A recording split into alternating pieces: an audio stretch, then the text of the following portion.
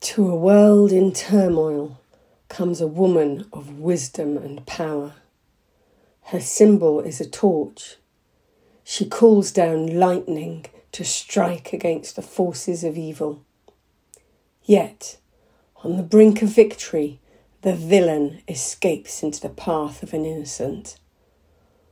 All seems lost until the innocent steps into the breach and with an unlikely weapon strikes the fatal blow that saves the world. It sounds like the plot of the next superhero movie, Wonder Woman 3 perhaps, or another instalment of Captain Marvel's adventures. But actually, that's a summary of the story we've just heard.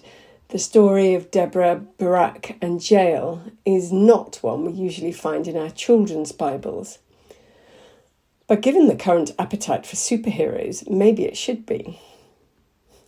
At the start of the passage we've just heard, and indeed at the start of every hero's story in the book of Judges, we hear the same refrain. The Israelites again did what was evil in the sight of the Lord. Chapter 2, verse 11, chapter 3, verse 7 and 12, chapter 4, verse 1, chapter 6, verse 1. You get the picture. While a strong judge is alive, the Israelites can just about stay on the straight and narrow. But once the judge dies, the people go off the rails. They start worshipping other gods. They don't follow the 10 Commandments. It's each man and woman for themselves. As a result, they lose God's protection. The promised land is overrun by enemies again. They are oppressed and frightened, and each time, eventually, they remember. It doesn't have to be like this. And they cry out to God. This time, they're being oppressed by the violent rule of a Canaanite warlord, King Jabin. In the villages in the north of Israel, life has become all but impossible. The main roads are too dangerous to travel on, so the people sneak about on the side roads and hidden paths for safety. Despite this, it still takes 20 years before they cry out to the Lord for help. By now, the problem appears insurmountable. King Jabin's army, led by General Sisera, boasts the most advanced military equipment of the age, ironclad chariots, the tanks of their day. These fearsome weapons of war can simply ride over foot soldiers, raining down blows on the heads while Sisera's men are safely protected inside. Some people think they even had scythes attached to their wheels for added collateral damage. As for Sisera, he's not just famous for his 900 tanks, he's famous for pillaging conquered towns and villages, trafficking and raping the women. And this is the season when Israel's leading lawgiver, the only authority in the land, is a woman. Deborah arrives on the scene with no fanfare, no backstory, no lineage, and this one description, wife of Lapidoth, which bears no relation to anyone. There's no Lapidoth mentioned anywhere else in the Bible. But translation is a tricky thing. Hebrew, like German, uses the same word for man and husband, and similarly, a single word means both woman and wife. Lapidoth could be a man's name, but it also means torches. So an equally possible but less conventional translation could be Deborah, prophetess, woman of torches, or female torchbearer, was judging Israel. Now that's quite interesting enough, but it's made even more so by the fact that the man she summons to fight the Canaanites is called Barak, which means lightning. And so perhaps there's a deliberate image being created here in the reader's minds of the torchbearer igniting the lightning. Now, we don't know much about Barak either. He comes from Naphtali, whose territory included the city of Hazor, where King Jabin ruled. So it would seem likely that Naphtali was bearing the brunt of the violence. but it sounds like he comes immediately at Deborah's summons to hear the message he has for him from God. Although he initially seems a slightly reluctant hero, he doesn't want to go to war on his own.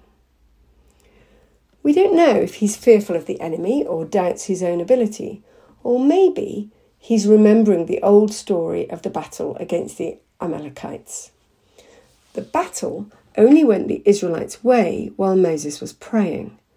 Perhaps Deborah is for Barak what Moses was for the Israelites in the desert. He just wants the spiritual leader of the nation to come with him. But Barak needn't have worried.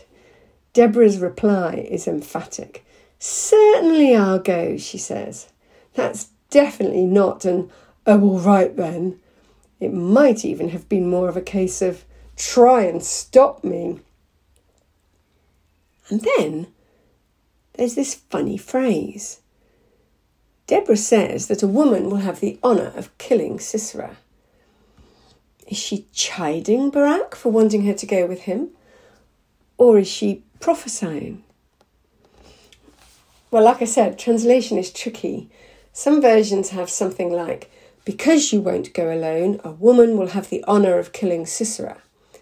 Others say something like, "notwithstanding your going," which means something more like, "despite your going, the honour for killing Sisera is going to be a woman's."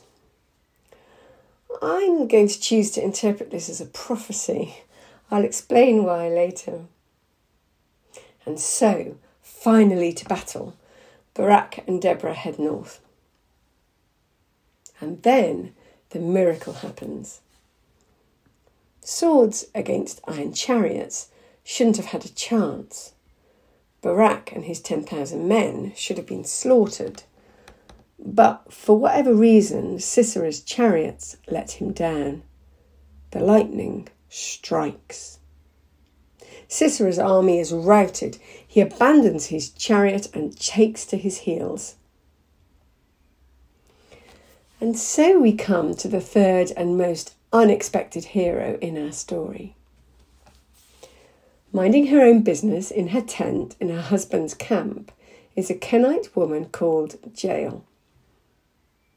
Sisera, staggering away from the battle, staggers into Jael's tent.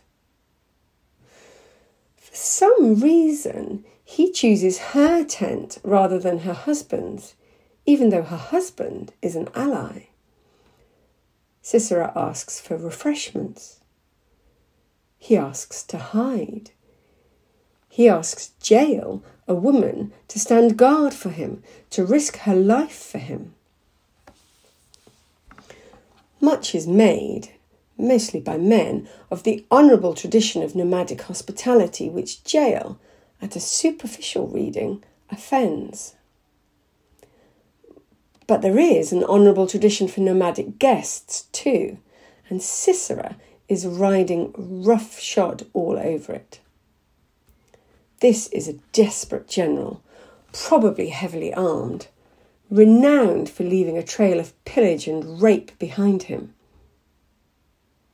If you were a lone woman, what would you do?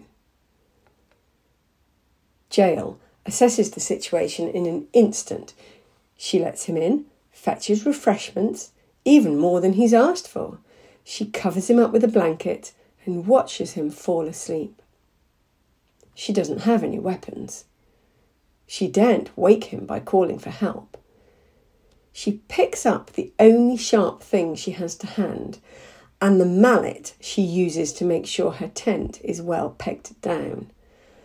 And with what can only be described as superhuman force, she drives the tent peg through his temple. She strikes a blow for women in fear of soldiers everywhere. She saves her honour. She saves the day. She saves the people of Israel. And the prophecy that Deborah made turns out to be not about herself, but Jael. Cometh the hour, cometh the woman. And in chapter 5, the whole story is told again in what some commentators think may be one of the oldest portions of the Old Testament. A song possibly dating right back to the events it celebrates. And from Deborah and Barak's perspective, it is completely clear that it is God's victory. Whoever did whatever on the ground, it is all God's handiwork. This is why I think Deborah is prophesying to Barak, not chiding him earlier. They now rejoice together, praising God for the miraculous deliverance, the complete destruction of King Jabin. Their song tells of what happens when God's people start listening to him, working together, following God-called leaders. This is what happens when God hears the repentant cry of his suffering people. He raises heroes from the most unexpected places to deliver them.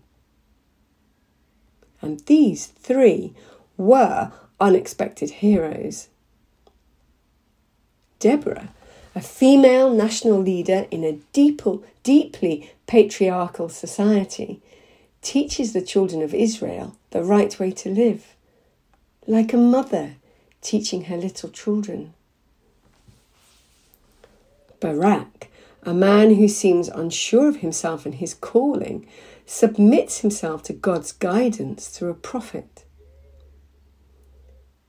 Jael, another woman and a foreigner to boot, facing a mighty and abusive general all on her own, uses her cunning and guile to save herself and God's people, earning the title Most Blessed of Women.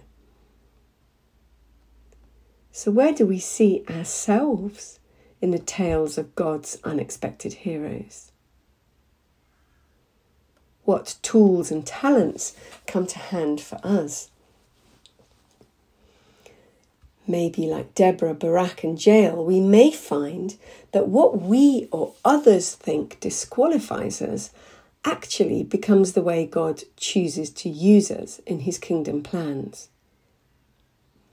Because where we are broken, where we know we aren't clever enough, strong enough, wise enough, brave enough, that's where we know we need a saviour.